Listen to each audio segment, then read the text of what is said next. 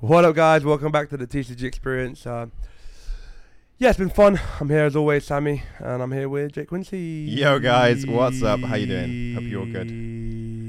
Oh my god, did you like? You didn't let me. I was giving you the long intro, Quincy, and you just fucking spoke over it. All right, let's take two.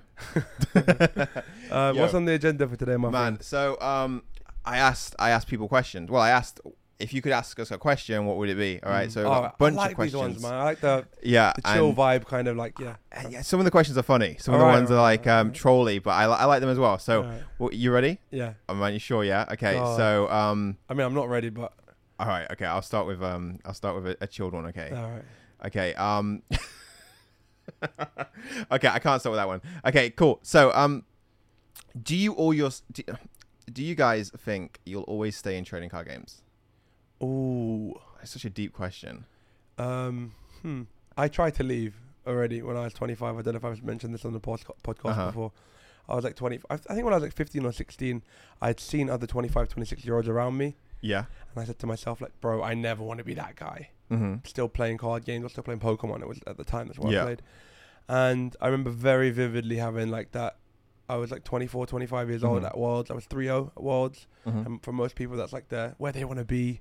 Yeah. And I remember just hating it, every minute of it. And I remember that was the moment where I was like, bro, enough's enough. You know, I need to leave and stop playing. But I'd say in a competitive, I mean, dude, respectfully, and I mean this totally respectfully, if you're still playing card games as like your main, and dude, if you have the luxury to play card games at like 35, 40 years old, with no other obligations, you're either really, really, really lucky or something's probably just gone very wrong. Do you know what I mean? Like something's just gone really wrong, and I mean that like in the nicest possible fucking way. Yeah, I think I get you. I mean competitively, because I mean like if you're still going to YCSs and you're like 38 years old and you really like you have no other obligations or commitments to you. It's almost like the only reason it's sad is not because it's card games or Yu-Gi-Oh or Magic or Pokemon. The only reason it's sad is because you've lived a life of just doing one thing. Yeah. Competitively, and it's like. Again, you don't see Michael Jordan like lacing up his fucking trainers or whatever to go play pick-up games of basketball. He plays golf. Yeah, he does something different with his life, you know, after they retire. And I just think these things all have their sell-by date. Card games too, you know. Yeah, and that's my opinion. Boom. Is that ace it? Boom. S+. No, but you're not saying that, or not? It's interesting because there's people. It hit me the other day. I was playing Call of Duty online. And one of my friends said he's 36 or 38. Playing COD, yeah. Yeah, and... With you, yeah. Yeah. Both just fucking silver ELO, whatever the fuck the lowest ELO is. ELO? What the fuck's ELO? ELO is like the fucking your rating. Oh. You like just in the slums like fucking battling 14-year-old kids. So and you're like, fuck yo, you piece of shit.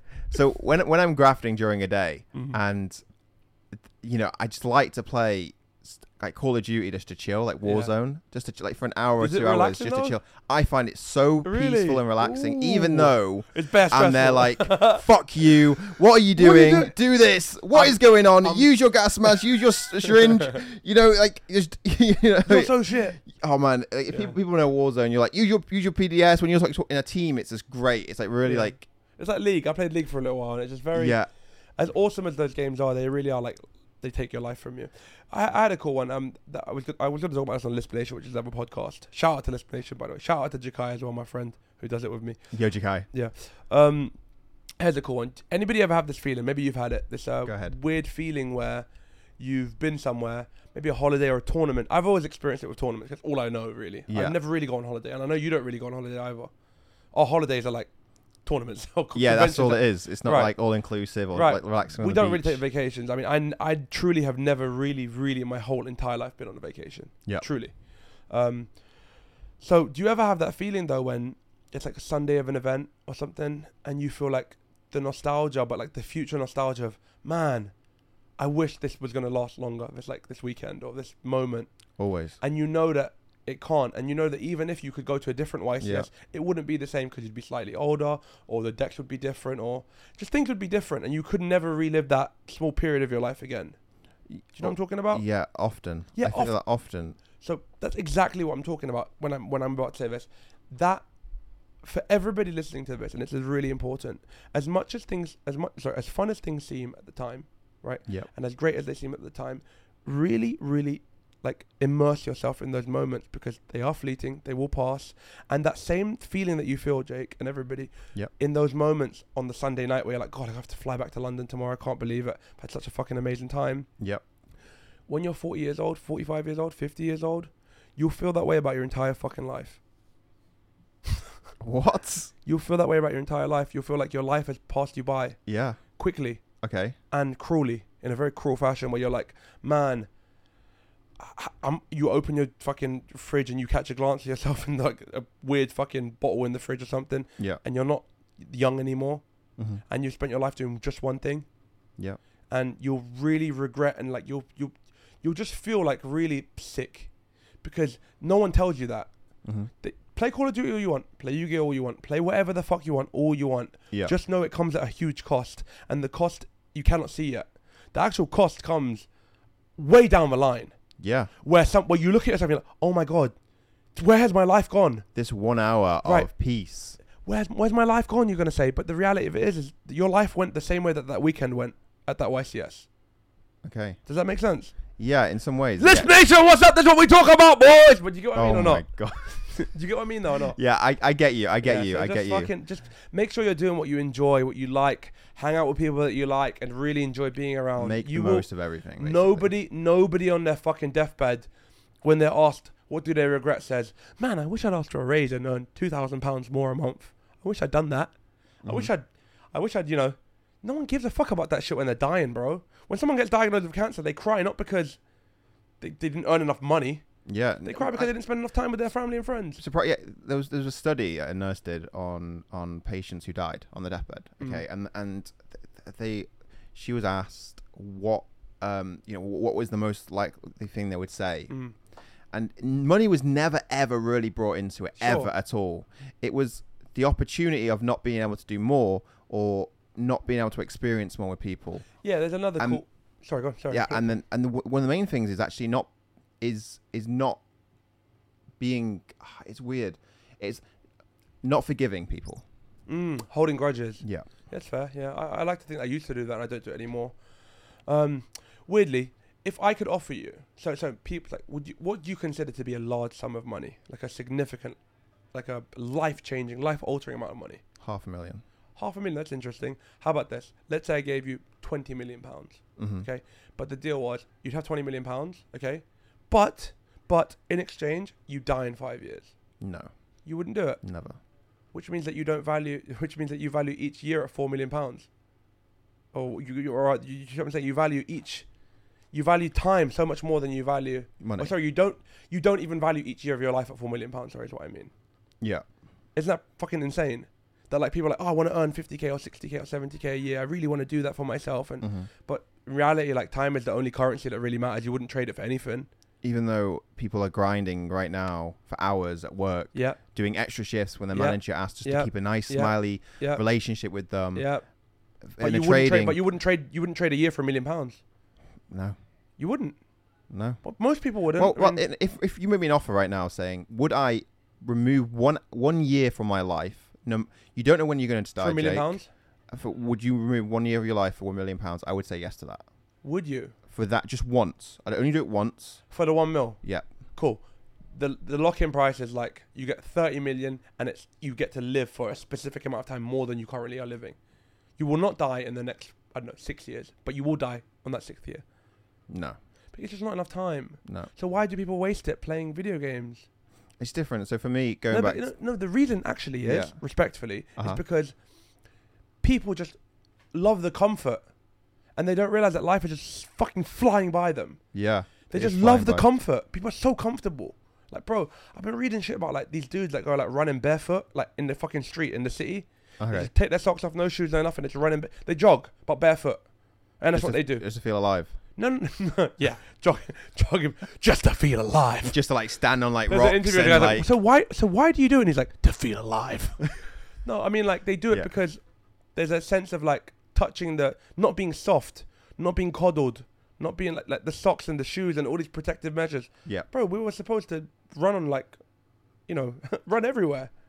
Just because we've created the concrete and we now have to make shoes to fucking run on the concrete and shit and all this other bollocks. Yeah. But in reality, like, you can run on stone. We used to run on like stone and pebbles and sandy beaches and everything. You know what I mean? We never had things that protected us. Yep. So we just live a very comfortable lifestyle, and ultimately a comfortable lifestyle can become like a dull blade. Yeah. Very dull blade, you know, where it's not very good at doing much. And I just feel like many of the people... I've spoken about this in the podcast. Well, maybe not on this podcast, but over the last few weeks or months, I've really kicked it into gear in my own life. Yep. I've kicked it into gear. I'm waking up early. My days are long. I'm doing loads. I'm talking, helping, boop, bam, bam, bam, bam. You know what I mean? I've kicked it into gear because they caught me. Whatever it is, whatever fucking mechanisms, whatever propaganda in play here that has made me feel like it was okay, probably COVID as well, that has made me feel like it was okay to just be in my fucking house playing video games. It got me. Yeah. And if it can get me, bro, it can get fucking anybody. Do you know what I mean? Because it's hard to get me to sit there and fucking sit in front of a computer or whatever. So yeah. No, I used to remember when you played League. Oh, do you remember? It got me. Oh boy, it got me. Yeah, it got me. One shot, that short time, it was really hard to, 2-3 months, I was lost. I was like waking up, boom, games. Wake up, games. Yeah. Continue. Yeah. So the reason why. What was the topic? Sorry. So the question was, do you see yourself playing trading cards the rest of your life? I would say, if you asked a basketball player, do you see yourself playing basketball for the rest of your life? They would say no. If you asked anybody competent, do you see yourself doing this one thing for the rest of your life? And they said yes. They're living what is likely to be a failed life overall. Yeah. Because it's not even close to being holistic. Like, no life can do everything. You can't like see every country in the world and try every food in the world and be a foodie and be a movie watcher and there's no time to do all of those things. But I think doing any one of those things is probably like you'd live with regret. Like, you get to the end of it and be like, man, was this really fucking worth it? Trying all this food, like, at some point it's just food. Like the same way, some point it's just a card game. Yeah, everyone goes through. Well, if you look at how cycles really go, if you look at like footballers, for example, they'll grind, they'll graft. If they mature at a decent age, then they'll realize, well, what are the next steps? Because they know they can't play football for the rest of their lives. You have to be like insanely good, which is a very small minority of football players who actually make it professionally. Tiny percentage, like that they can play for like in their like late 30s. It's just unheard of, really. Okay, look at Ronaldo. How old is he? Like 36, 37? Yeah. He's still a goat. But how long is that going to go on for? He's not long. He's not going to play for another like 3 years, surely. But he might, but yeah, not at the highest level. What footballers ultimately would go into becoming like coaches or management or like that's the way it will transition. Right, but then it's still a life just doing the same fucking thing. Yeah, of what they know. You know what I mean? In reality, you lived, you created wealth for yourself, you freed yourself from the fucking rat race of having to be there constantly doing shit, and then you spend that money to free other people around you. That's my ethos anyway, to kind of save and free people and make it so that they don't have to work. Yeah. And then you guys spend it together, enjoying it. The sad thing is that you end up being like 40 years old before you can really start living. If you're highly successful. Yeah. If you're highly, highly, highly successful, you can start your life at 40. If you're really lucky by some fucking fluke Bitcoin shit, you can start your life at like 25, 30. But your life doesn't really start, does it? I mean, like you're trying to get money so that you can enjoy yourself, and then once you have money, you're already old. It's like, if you grind now, if you work hard now, and put all of your time into not just you, but like your game plan, but your diet, your fitness. Diet's a huge part of fitness. Yep. Especially at a young age. Being in shape is what you mean. Being in shape, because once you hit a certain point of your age, you will never be able to get back to the shape or envision a shape where you can actually get into, because your body's now fixed in that sort of... It's weird. I don't agree. I've seen a lot of crazy mega transformations, but yeah, I know what you're saying. Ultimately, it's way harder. Very difficult. It's way harder. And if you didn't do it at a younger age, you need discipline. And if you didn't do it at an earlier age, then you're gonna really struggle, like in your late 30s. Agreed. If you the best time for males to live really is in like the 30s, like 30s, late 30s, going to their 40s. Do you reckon? I think from your 40 onwards, like 40 to 50, I think that's a really good time to live. I think that's good. What, because the testosterone's gone? Yeah, and you're more chill and like. I think you're seeing more higher value in society. To what? To women? Like, yeah, you could say to women, but to people as well. If you're like in your like late 30s to going into your 40s. I don't know about that. I guess what people would say is that you're like, they would categorize you as like being more experienced. Like, for sure. Like, no one Wiser. takes advice from like 22-year-olds. Yeah. But they'll listen to like a 40-year-old. They'll take you more seriously. You're wiser in what you're saying. You're more experienced. And the way is as well, if you really grind, like in your 20s, going into your 30s, ready for your 40s, you will be very happy in your life. That's what a lot of people have said in studies, and it's really interesting to read. But yeah, so going back to the reason why I play an hour of COD, it's just to chill, just to relax. That's not even the question, bro. The question I know, but it was leading up into something else. So I play it just to relax and chill, and it's really nice to do so. So it removes me from the world, just playing that escapism. hour. Escapism. It really is escapism, and I feel like people should have that in their life in some way. Maybe not for an extent of an hour a day, but if you feel like you need to have an hour a day, fair. Do you want to hear something fucking sick? Yeah. I hate traveling. Do you know why? Because I love my fucking life so much. Really? I love my life. I despise anything that would make me. If you want me to go somewhere and do something, I'm like, oh man, but my friends are around me. We to just chill and play games, and like my daughters. And I'm like, I love my life so much that I despise having to like deviate from what I'm doing.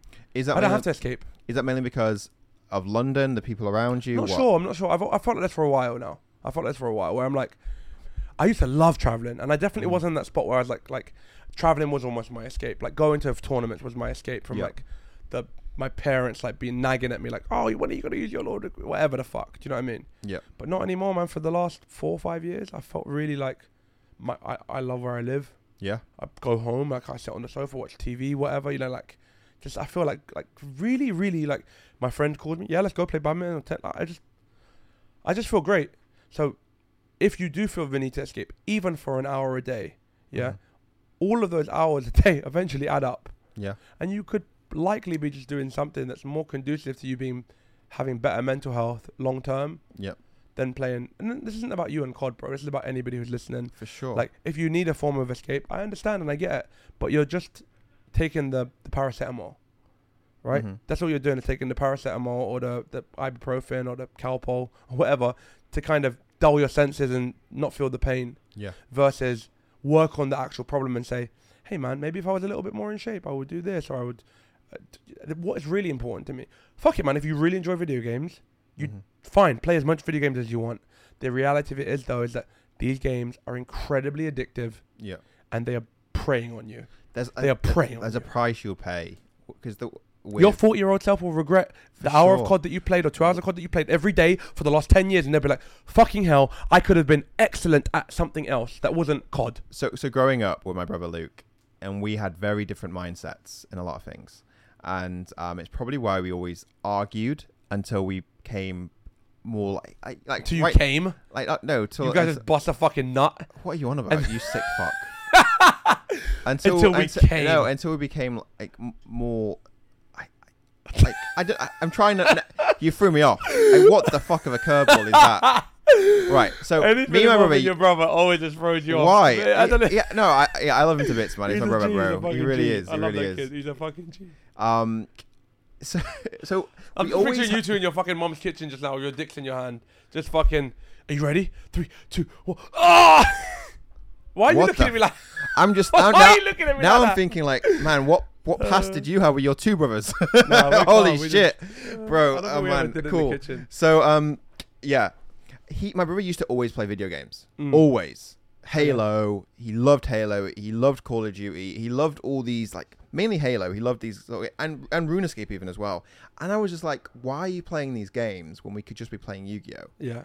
And the reason why I saw a difference between Yu-Gi-Oh and these games is because I could really see a vision of grinding you for see an end goal. I saw an end goal of like grinding regionals, winning nationals, crushing YCSs, and hopefully eventually going to Worlds. But that end goal was, but also you saw there was more money in it because you could trade and buy cards. Yes. Versus Call of Duty really is like ultimately just a complete time sink.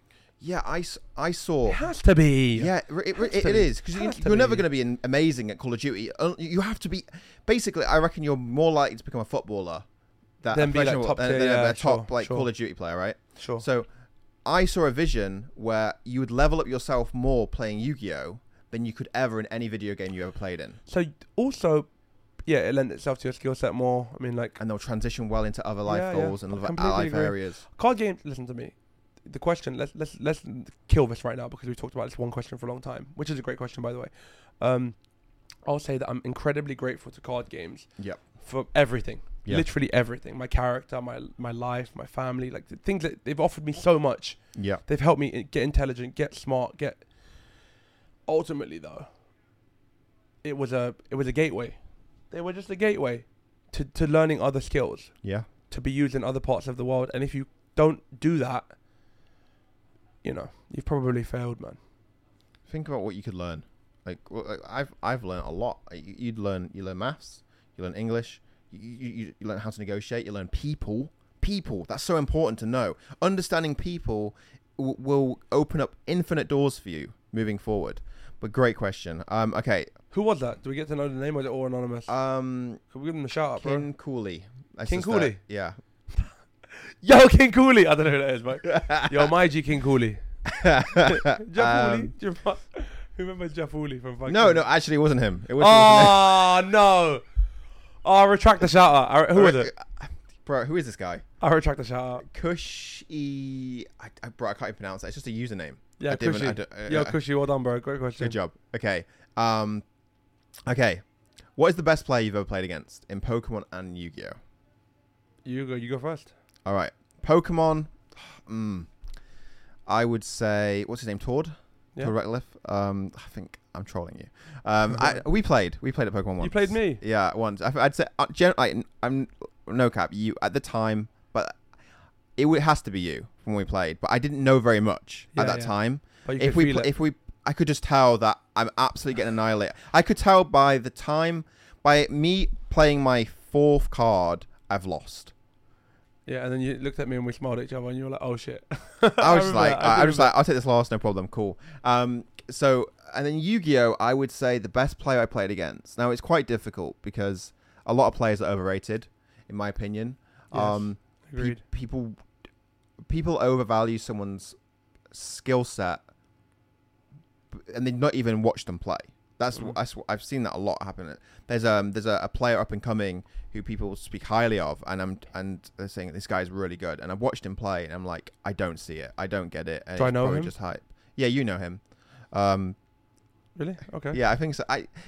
So I'm just like, you really need to watch someone play to understand, or even listen to them explain something. I can usually tell from like 25 seconds of talking to somebody if they know what the fuck they're talking about. Yeah, and that's when you then decide to what sort of conversation to go into, right? Yep. So this guy I played, who's the best, I played him at Worlds. Unbelievable. And it's really hard to say between the two. The Chinese dude. The Chinese guy. The guy who won Worlds. Oh, world champion. All right, cool. And we played round 4, and he's 3-0. I've got 2 wins and 1 draw. Whoever wins this match locks top cut. Yeah. Even though he's 3-0, he hasn't locked it, guaranteed. Even though his tie breaks are solid. And we were playing Solomon Great Mirror match, and it was literally chess. The closest match to chess I've ever played in my life. It was so back and forth, 2-1.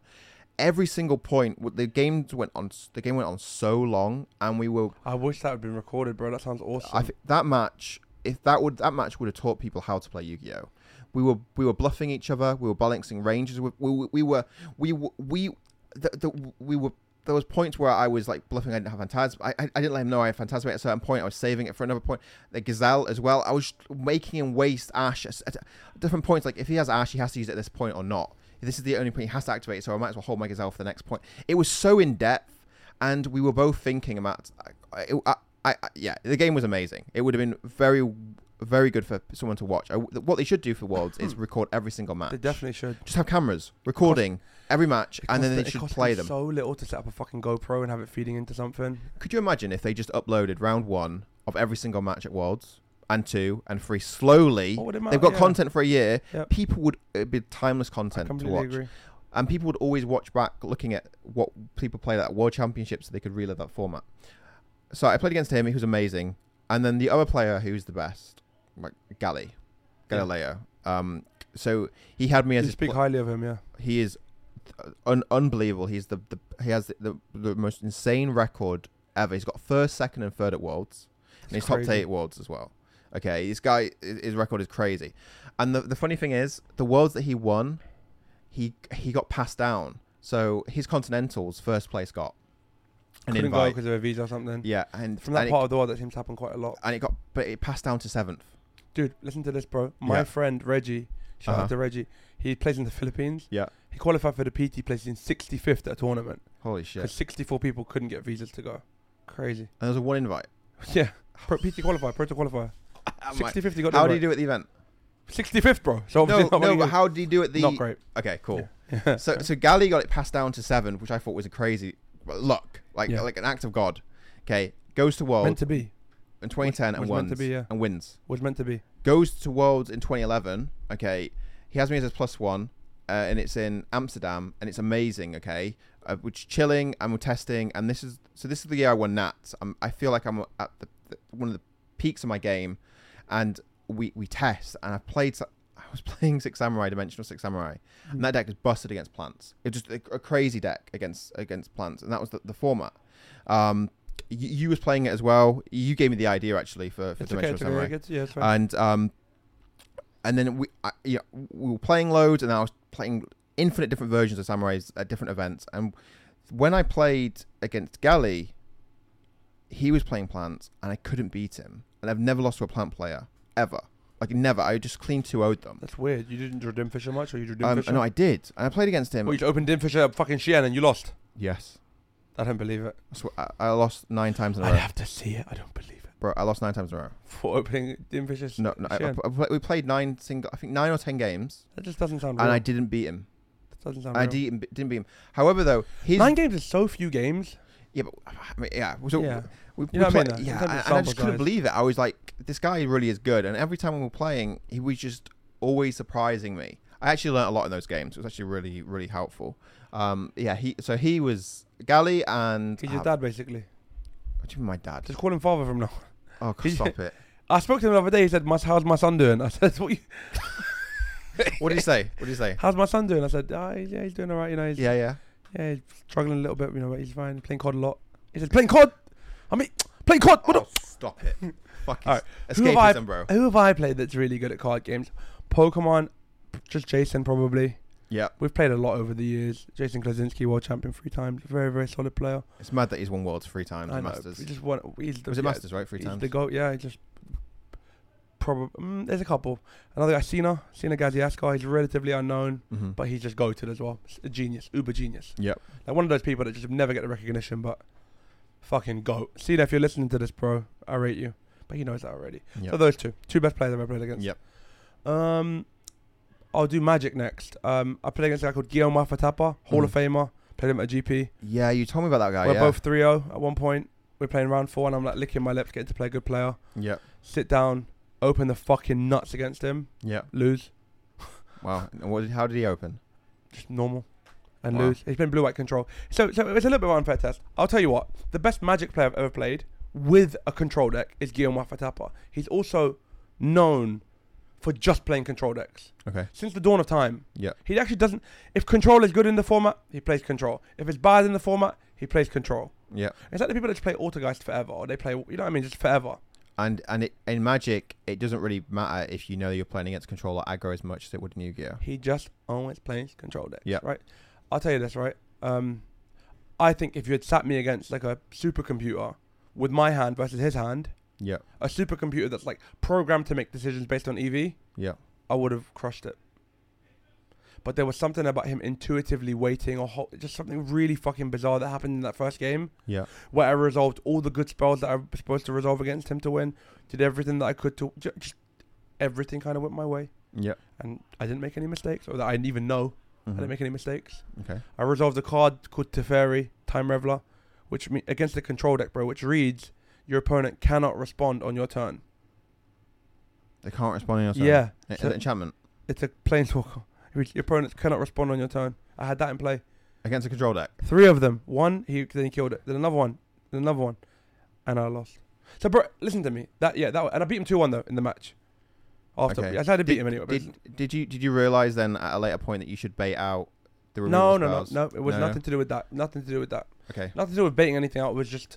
because the Planeswalker sounds busted against that deck. Yeah, but his answers lined up really well, but he also used the answers incredibly well. He had a very in-depth understanding of like mana. Like he played perfect, but it was perfect, specifically perfect to what I had. Okay. Almost as though like he had targeted something like a range of... Oh, dude, it was very, very solid. Sure. He's really good. So I lost. Then I beat him 2-0 after that. So beat him 2-1. Fine. Great. Happy.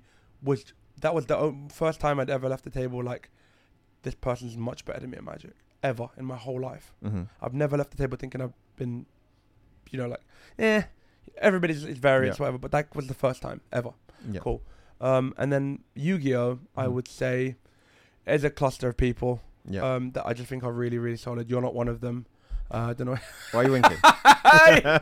I would say I haven't played that many top Yu-Gi-Oh players. Yeah. So I'd say you have to be there because you're obviously incredibly solid.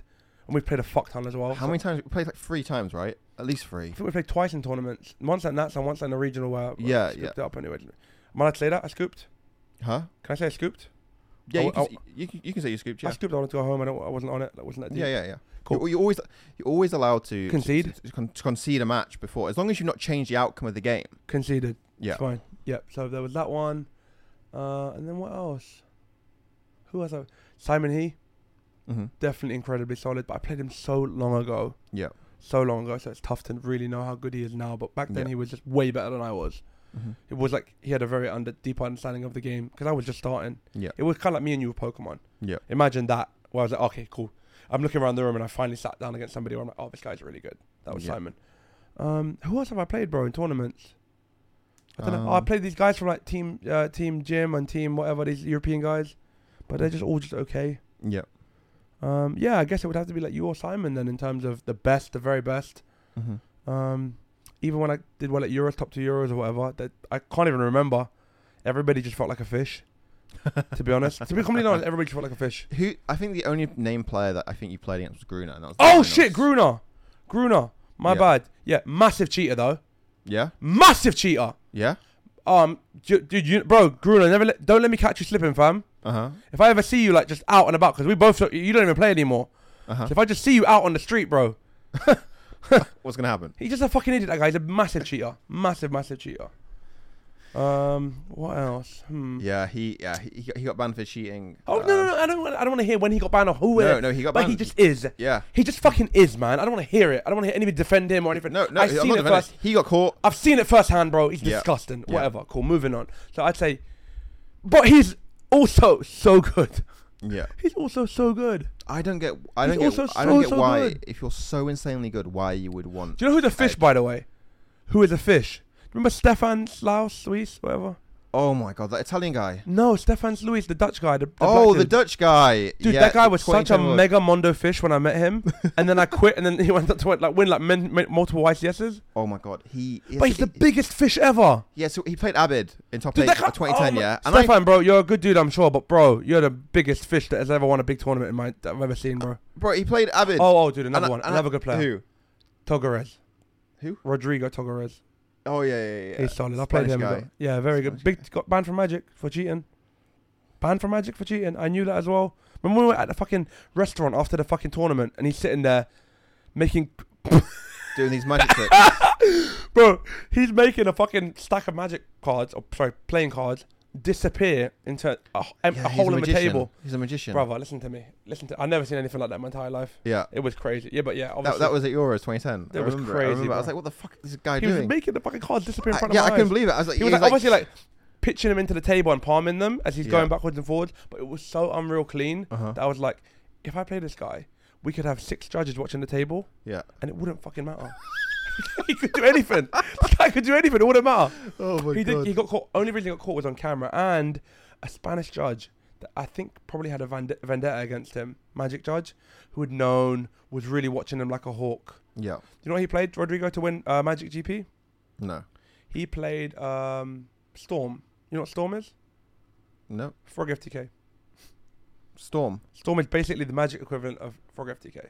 What does it do? Just FTKs. It just does the deck Storm. It's called Storm, but it plays around a mechanic called Storm, where for each spell you play on that turn, you add to the Storm counter. Technically, you're always adding to a Storm counter. Okay. Every time you play Magic. It's just not relevant in almost all games. And how many counters do you need to win? It's not that you need more counters to win. It's that you'll play. So there are spells that you play that have Storm written on the bottom. It's just Storm, like a mechanic. And they read, for each spell you've cast this turn, cast an additional copy up to your Storm count. Holy fuck. So for example, most of them are really weak cards, like Grape Shot for one. Grape Shot for 1 red deals 1 damage, but it storms. So if you've played 20 spells that turn, you storm for 20, and you deal 20 damage. Does that make sense? And I reckon his deck is just all like 1 card drops. Bear make mana, draw card, bear mana. Mana, yeah. It was like Frog FTK. And then eventually he just plays like a win con that's very like, deal you 2 damage, storm. How many people are playing the deck? Storm. He won in Legacy too, which is a really, really fucking hard format to win in Legacy. Mm-hmm. God, he's also really good at Magic, bro. Rodrigo. Most of these guys are fucking savages, man. They're so good, and they cheat, which is fucking brutal. Yeah, he was a madness, bro. He was crazy good at Magic, and Yu-Gi-Oh, obviously. So I'd say that my list is probably 4 or 5 people. You, him. I'd put Gruner on there just because he was really, really good. You couldn't deny that he wasn't excellent, but 2 of the fucking 5 people on my list are savage cheaters. So what does that tell you about life and the game? Yeah. All right, moving on. Cool. So, sorry, is that cool? No, you're good. You're good. What did you want to say? Anything else? No, I forgot. I was going to say something. Cool. So, what? No, you think about it. Even though, so the 5 on your list is. Oh, sorry. Gruner? By the way, the cheaters. That wasn't a jab at anybody. I meant Gruner and Rodrigo is what I meant. Yeah. I know. Yeah. I thought to clear that up in case. I thought you meant Stefan. Stefan Sluis. He's like a small black dude. I know, he's very sweet, very nice. Yeah, when I met him, he was like this broke dude, had no cards. Reminded me of myself when I was younger. Yeah. Because he was playing an Infernity deck, but with like 1 barrier. I remember that. Yeah, because he couldn't have the other ones. He couldn't buy barriers. And he qualifies for Worlds. Exactly. So I was so gassed for him. And then I left. I stopped playing after that year. I stopped playing, right? Came back and he was like this big name player.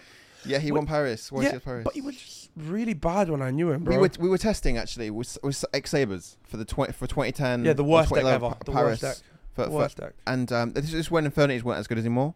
Okay. Because I was blindsided. I thought X-Sabers were the best when it first came out, and actually Infernity was just the most busted even deck. then Frog FTK was the Frog best. Frog FTK was the deck. We just didn't know. No one knew. I know. I played it. I played Frog FTK at Euros. I know, but not Nats. Side events. We've gone over this many times. I know, but Nats was the tournament where we could have played Frog FTK and we didn't. Yeah, for that no one did. No one knew about it, bro. No one really knew. Well, someone did, but they didn't have the defined build. Yeah. And then Rodrigo won Euros. Won Euros with it, but he tossed a coin between that or Frog Monarch, and he landed on Frog FTK, so he played with Frog FTK. Yeah. And then I played Frog FTK for the side events because I didn't qualify for the main event because I didn't play that Nats that year because I was on holiday with my parents. My last ever family holiday ever. And I just crushed every single side event. I didn't lose. Frog FTK was the most busted, insane deck I've ever played. What was I going to say, though? So, so I thought you meant the Italian guy. Stefan Sluis. Not Sluis. No, that is Stefan Sluis, the Dutch guy. Stefan Minoli. I think he's a cheater as well. Yeah, for sure. He has to be. Okay, so what the fuck? Yeah, let's not give guy. These guys any, like, you know, any credit, yeah. Yeah, I don't want to be like a drama podcast where we just always fucking... I agree, man. Yeah, fuck it. Don't even give them the time of day, bro. So, interesting one. So this was asked by Adam Cunningham, okay? And it's quite a long question, but the last part really intrigues me because I would have asked it the other way around. Do you think other TCGs should follow the end of match procedures like Yu-Gi-Oh? And what would your suggestions be for that? You like it flipped? Do you think Yu-Gi-Oh should follow the end of match procedures of other TCGs? In some ways, yes. Yeah, so he's probably a Pokemon player because it's a joke. Oh, dude, he probably plays Pokemon, I would guess, based on that because Magic has it down. Magic's end of game procedures, how it should be done, and how Yu-Gi-Oh used to do it. I think Yu-Gi-Oh's old fucking way of doing it was great. So and they uses, for example, Pokemon has an old rule Yu-Gi-Oh, as you'll know. Do you think they should have the lowest prizes wins at the end of time? And do you think intentional draws should be banned in other TCGs? That's a really good fucking question, Adam. It just requires an entire podcast to answer it, and we just don't have the time, unfortunately, because it's a really long question. I would say, you know what? We'll tackle that on its own entire podcast. So, Adam, you present us with something that I just can't do in a matter of fucking 5 minutes or whatever. Yeah, it's not easy. Yu-Gi-Oh for sure is not doing it right. Pokemon, I don't think is doing it right either. I think Pokemon just needs to have. I think all these games really need an hour time limit. Yeah. You know, just cut the shit, man. Let's be real, yeah. 40 minutes to play a match of It takes 10 Yu-Gi-Oh! minutes to fucking best shuffle, of 3 bro. Fuck's sake, man. is ridiculous. Yeah. And half of the community don't know how to shuffle decks because they just take long. Let's not even get into this. It's just We're gonna be stuck here talking for 2 hours about this fucking shit again. So let's not. Adam, Great question. Yeah, I'm just saying though. What the fuck can we do? Like, talk about end of game procedure again? It's like It's not even that. they're No, obviously like. Yeah, we should just have more time. But they are trialing it out still in America. So hopefully I think they're trying it out for next season. I think I reckon we're going into this season from September 2022 will be the biggest change of a season we'll ever see in Yu-Gi-Oh! Not because of what cards are currently out, but because how they're going to do things. I reckon they will increase time limits across the regionals, across YCSs, everything. I think there'll be at least 45 minutes. I think it'll be bang on 45 minutes to be exact. I also reckon all the prize support will be increased massively across the whole board, not just at YCSs, because like I look at Euros, YCSs will increase, but also at regionals. And I do think Konami will probably give locals more something else. I don't know. That's the only thing I could say to add to like the time thing. Would you sign up to playing an hour rounds, right? Mm-hmm. But you'd have to show up to the venue an hour and a half early. Yeah. Of course you would, but then that's all you would need really, right? For like, yeah, an hour and a half earlier, and then you could just subsidize that time and just chop it on, like add it to each round essentially. Turning up to an event 90 minutes beforehand is such a small price to pay for the amount of grinding, the amount of time you're playing Yu-Gi-Oh, working on the best deck or in any game, and even the amount of money you spend on cards. Bro, do you not think there would be so many more smiles on faces if people had an hour to play? Yeah. People would just be there like, yeah, no worries, bro, take your time, man, it's calm. We got an hour. We got a whole fucking hour. And what's really cool is if you finish early, which you're bound to finish one of the matches at least early. You get your time back. Now you get your lunch break. And you get your time back that you fucking lost it an hour and a half early. Yeah, you get a lunch break because they obviously can't fit a lunch break in. No one fucking listens to this shit in terms of like the people that make decisions can't even fucking... I don't know, man. I think they do. Yeah, but I mean, like, it's just not actually going to... okay, fine. If they do, they do. Next question. Adam, that's its own animal, bro. It's an hour podcast. It is a long question. All right, next one. Great question, Adam. Well done. I know that name, Adam Cunningham, from somewhere. He's a judge. Okay. He's a judge. He's a Yu-Gi-Oh judge. I know that name. Maybe I see him on a trade group. Yeah, or something. he's with the Samuel Lang guy. Samuel Lang who does that. Sure. I may have seen him on a trade group. Then that's a very... Yeah, Samuel Lang always picks him to judge with him. Okay, this is from Anonymous. How do you not get burnt out from the game when you compete every weekend? If anybody knows the answer to that, fucking tell me, bro. Yeah. If anybody knows the answer to that, tell me. Because I have in fact, nobody knows the answer to that. Well, fucking hell, man. Burnout is just... I don't know. There was a point when I was doing the Worlds race for Yu-Gi-Oh! Where I was playing... Out. I don't want to hear it. You were so... Bro. I saw your fucking face, bro. Yeah. I saw you, bro. You know what? Say what you want to say. I'm going to say it. And then you can just absolutely try and destroy me, yeah? And I'll tell you the truth. So, for the Worlds race for start of season, September 2018, going into the 2019. The EU qualified. The era qualified for Worlds. Yep. I grinded every weekend playing Yu-Gi-Oh! And I travelled a lot. I travelled all over Europe or wherever I needed to go to get the most points. I would work out a plan, a calendar of where is the best place to play. I would then look at what the average for their regionals were in the past season. And whilst doing that, it would then tell me, well, which one should I go to? So that was like my downtime. I wasn't testing. I was working out where to go. The only time I decided to play Yu-Gi-Oh! Was on the weekends. I didn't test during the week. Now, that's the thing where I think you can cause more burnout, is if you play a lot during the week preparing for the tournament, knowing then you're going to have to play again and test the following week for the next weekend and etc., you really are going to lead to burnout much more quickly than you would. Yeah, but then your chances of actually being successful are just so low, not practicing. But in some ways, though, I found that if you're grinding every weekend, you would then be like ready for the weekend after. And then you could then just use those 4 or 5 days, well, 4 days because you were traveling on the Friday or the Monday, etc., just to use as relax if you have that luxury. But not everyone has that luxury where they have to, because people have to work and then play on the weekends.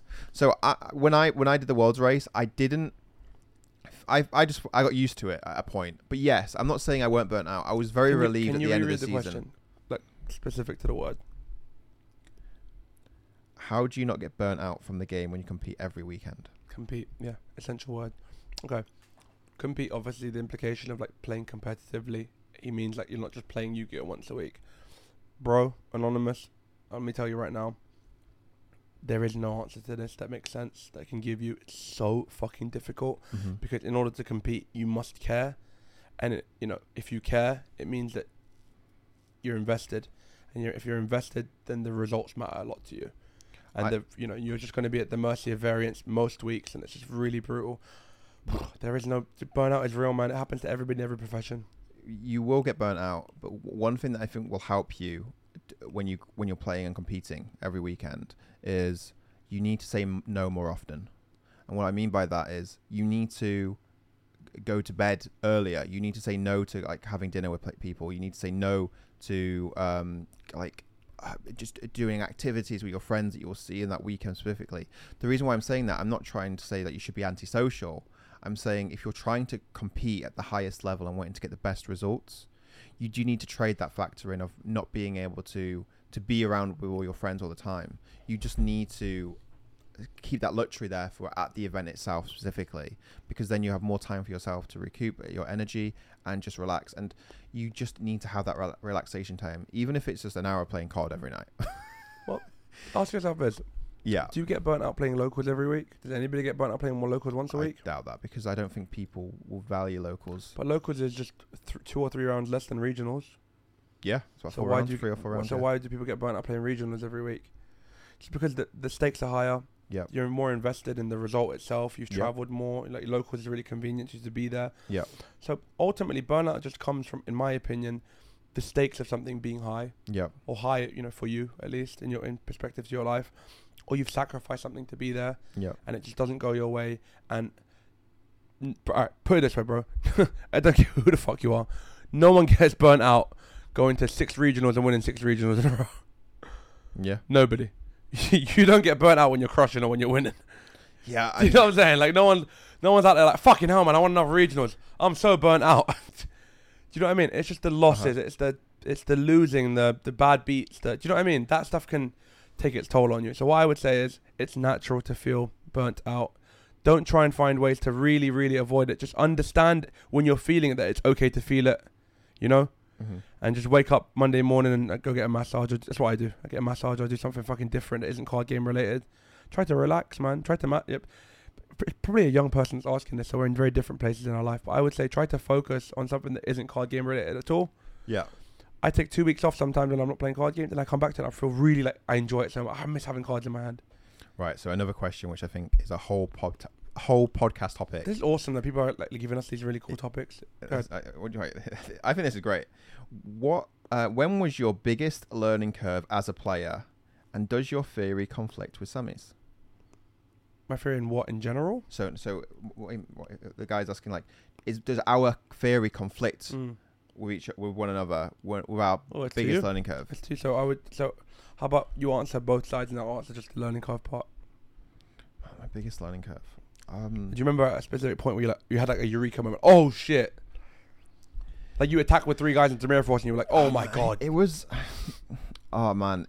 So the best way I learned when I was younger was when I was reading feature matches. Mm-hmm.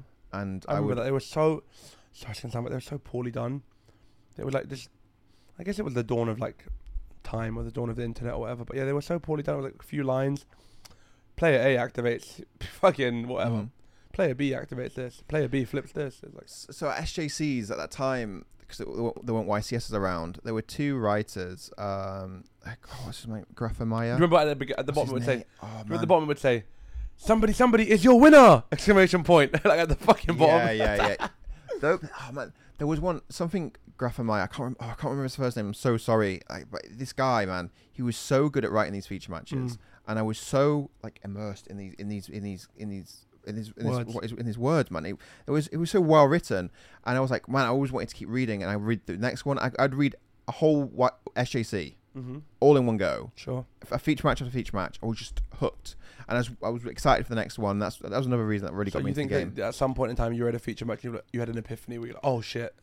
I always remembered that point in every single point in the feature matches of what was going on. So when I was playing then, I was like, this is what happened. Why did they do this? It sounds so crazy. Yeah, but can you pinpoint a specific feature match where you were like, wow, something profound. What they're asking you was there a moment where it clicked in your head where you had a shift? There was a clear paradigm shift in your mind where you're like, fucking hell, man, I haven't been understanding this properly at all until now. Yes. Okay, which was the moment? And okay, so it wasn't one of these feature matches, but however, these feature matches did help a lot. It felt like I was in like, what's that show called? Queen's Gambit. You know when she's in bed and she's looking at the wall and there's chess playing and you're working out like plays and like how to outsmart different levels of players. That's just how I always thought after reading these feature matches when I was reading them in bed. But the huge eureka moment was a guy called Jamie Stafford. Okay, goat of the UK years ago, crushed, won Nats, won like multiple Ferris tours, multiple prize cards, just infinite regionals, everything. Right, this guy just won so much at the beginning of time of Yu-Gi-Oh. There was a card called Trap Dust Shoot, which not everyone might not be familiar with. It's actually on the ban list. Okay, and what it reads is, if your opponent has 4 or more cards in their hand, it's a normal trap. You can look at their opponent's hand and shuffle 1 monster card from their hand back into the deck. Now, this card is very good. If you start the game, it really can swing, and especially in a format where it's just back and forth, where you're not committing cards as many cards as often, it becomes more powerful, especially as the later the game grinds on. As long as they have 4 cards in the hand, of course. The reason why there was a huge eureka moment is this card was standardized to be playing activated straight away. So if I open Trap Dust Shoot plus cards, I would like T-set. So I'd set like a monster, like a Sangan or a Gravekeeper Spy. I would set Trap Dust Shoot. I'd set another trap or Book of Moon, etc. And then I pass. And then the standard play would be to flip Trap Dust Shoot, look at your opponent's hand, know exactly what they've got, shuffle back the monster that was going to be the best card for them. But now you know what spells they have, etc. And you know if they have Storm, etc. If they don't, and you can really play around this. So what Jamie did is he never activated it straight away. He would always try and trade with it. So he'd always trade for a breaker counter or MST. Breaker, MST, Heavy Storm, because if you set 2 back row straight away and your opponent's got Storm, they're almost likely going to place Heavy Storm straight away, even though it's probably not correct to. But the average level of player would probably just drop Heavy Storm straight away. So he always got good trades with it. Like people would Trap Dust Shoot it, Dust Tornado it, and he'll destroy it, and he would chain it. And I'm like, you'd always be shocked at Trap Dust Shoot. You'd always, because his bluffing range goes up. You're starting to think, well, actually, he's not activated yet, so it can't be. Obviously, you'll never think it's Trap Dust Shoot, so you're always going to think it's going to be like Bottomless Trap Hole or Mirror Force or Sakuretsu Armor. So you then like, oh man, maybe I can't commit now. But he's just chilling. So now you're not committing as much. He was really good at poker too, bro. Now you're not committing as much because you're scared the back row is going to be Mirror Force or Torrential Tribute. You're going to still have always 4 or more cards in your hand because you don't know what that card is yet. And you're never going to instantly flip Torrential Tribute or Mirror Force straight away unless you're going to get good advantage. So the longer it's set, the longer you think, well, it has to be one of those cards because you're not activated yet. And then it's always Trap Dust Shoot. And you could play free Trap Dust Shoot, and he always did. I think it was like free at that point. So I was always mind-fucked when he had that.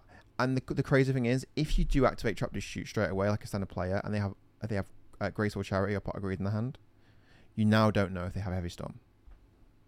It's very good, yeah. Very fair. So it opened my eyes. It really just helped me understand how to trade, how to bluff, how to balance ranges, and really like start to delve deep in the game and understand it.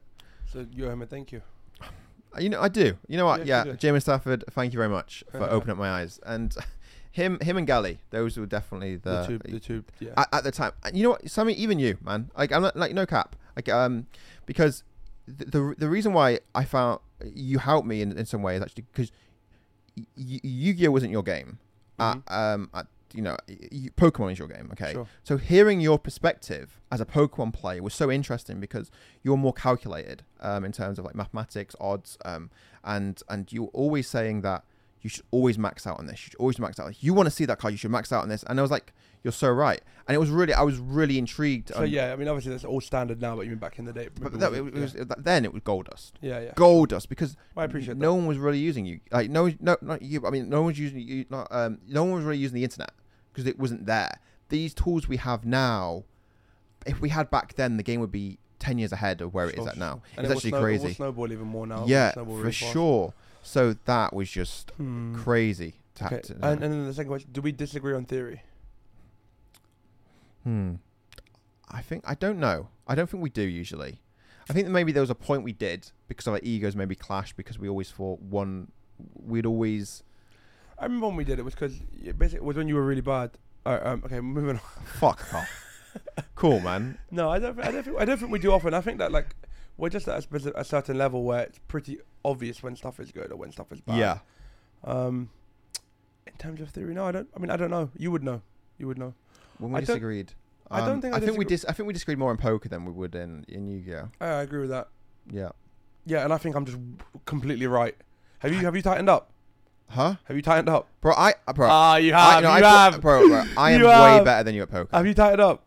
I'm a bit tighter, yeah. You fucking idiot. I've been saying that for years, bro. What the fuck? No, but it's not just that. No, it's as players become looser in their style, you want to tighten up, but sometimes though it depends. As long as you can adjust correctly at a table in poker, you are going to crush. As long as you know the game well and you know when to correctly adjust and know when to balance, you are going to absolutely crush. Balance is like almost such a myth. Like if you're playing in the same place regularly, sure.